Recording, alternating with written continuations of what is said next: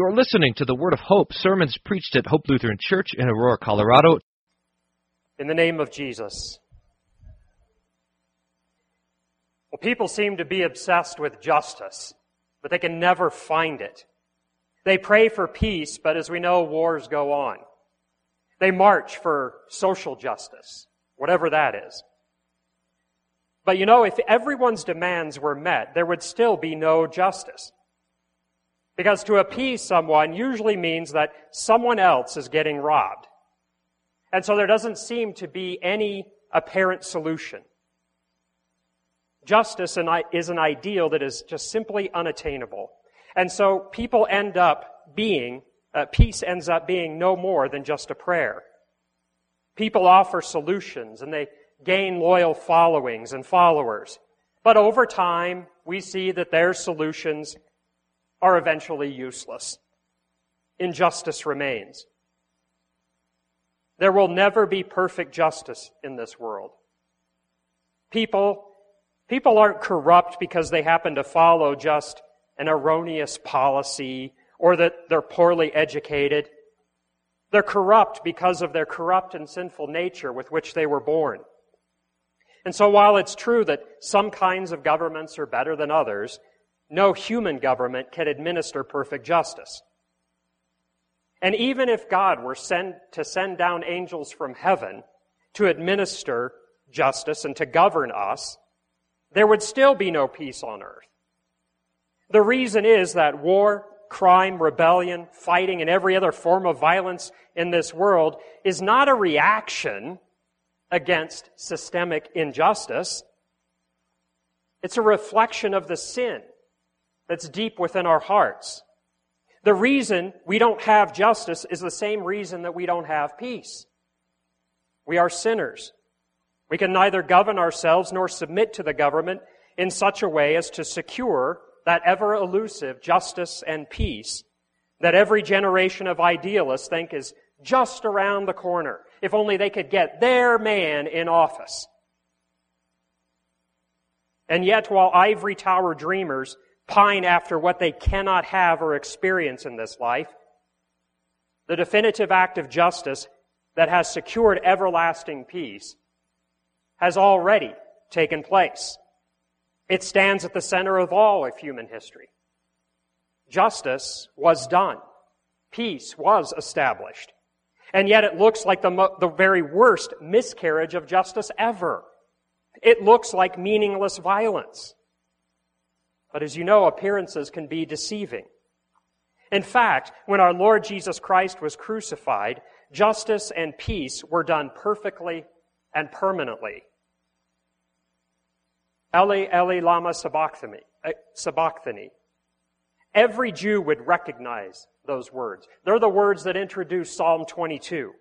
And this psalm was written by David and was used by the Old Testament church in her worship.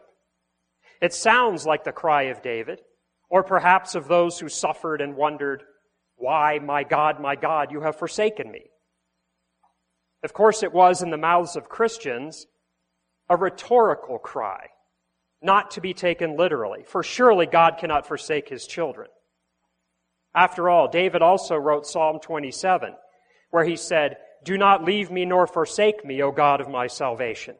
When my father and my mother forsake me, then the Lord will take care of me." When David authored Psalm 22, he wasn't writing about himself or his own troubles. He was describing the suffering of the promised Savior. And notice the clarity of the prediction that God gave David to write.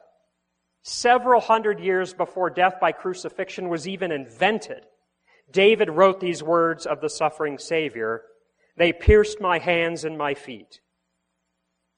Surely David couldn't have known the implications of what he was inspired by the Holy Spirit to write. But of course, we do. Jesus was nailed to the cross. His hands and feet were pierced by nails. They cast lots for his clothing. They mocked him. And throughout this seemingly tragic episode of cruel injustice and wanton violence, God was doing justice and making peace. But consider the cost of justice and look at that price of peace. There was only one way for the injustice of mankind to be replaced by the justice of God. God himself had to become man and do it. He had to do justice, and he did. Now that's not so hard for people to see.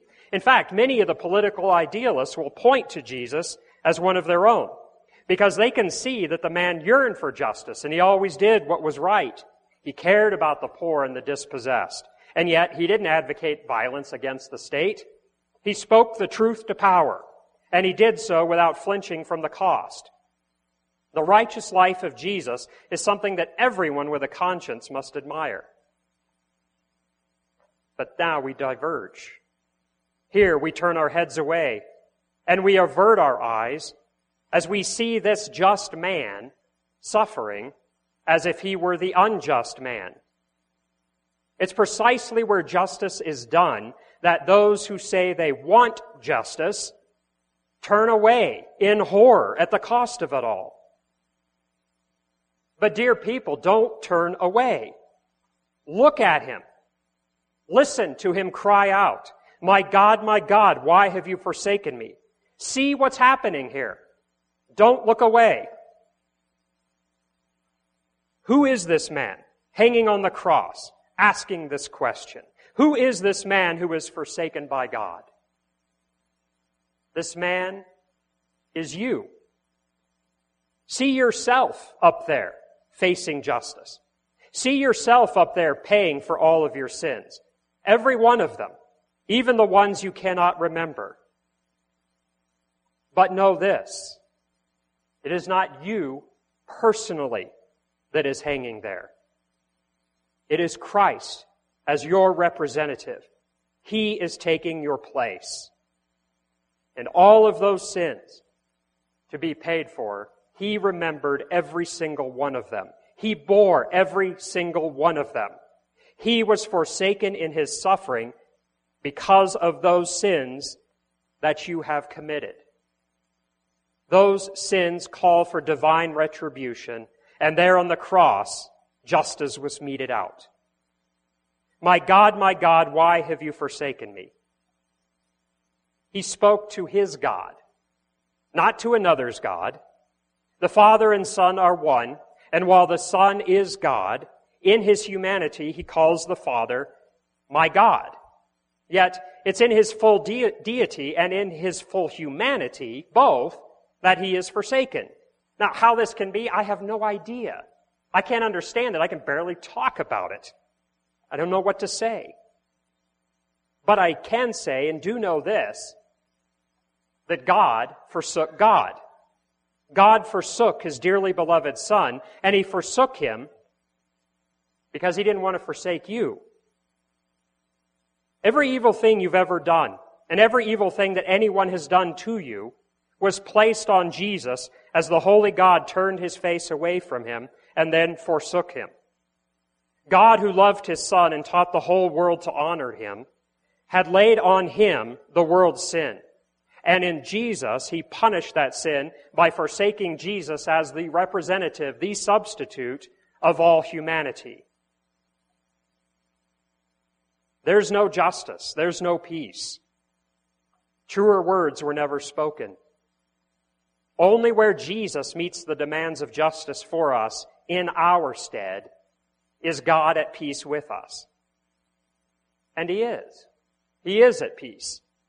He holds nothing against us. In Christ, that is, in him and through him and for his sake, God is at peace with us. God's anger against us has already been poured out on Jesus. Jesus has been forsaken. God cannot forsake those who put their trust in Jesus. Again, because Jesus has already been forsaken.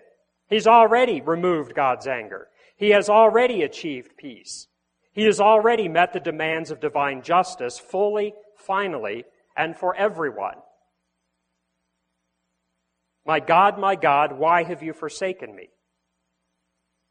Christians sometimes ask this question, but it's always a false question. It was only true for Christ. It cannot be so for his Christians.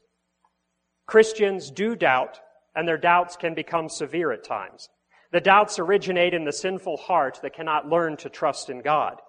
The doubts cannot be removed by willpower. They can only be removed by the power of God, and that power is in the gospel. The gospel is not a message of what God wants you to do to make peace with Him.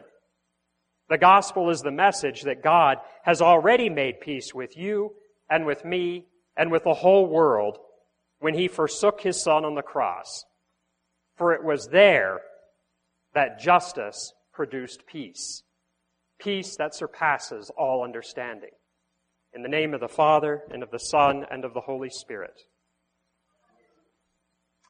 Please rise as we pray.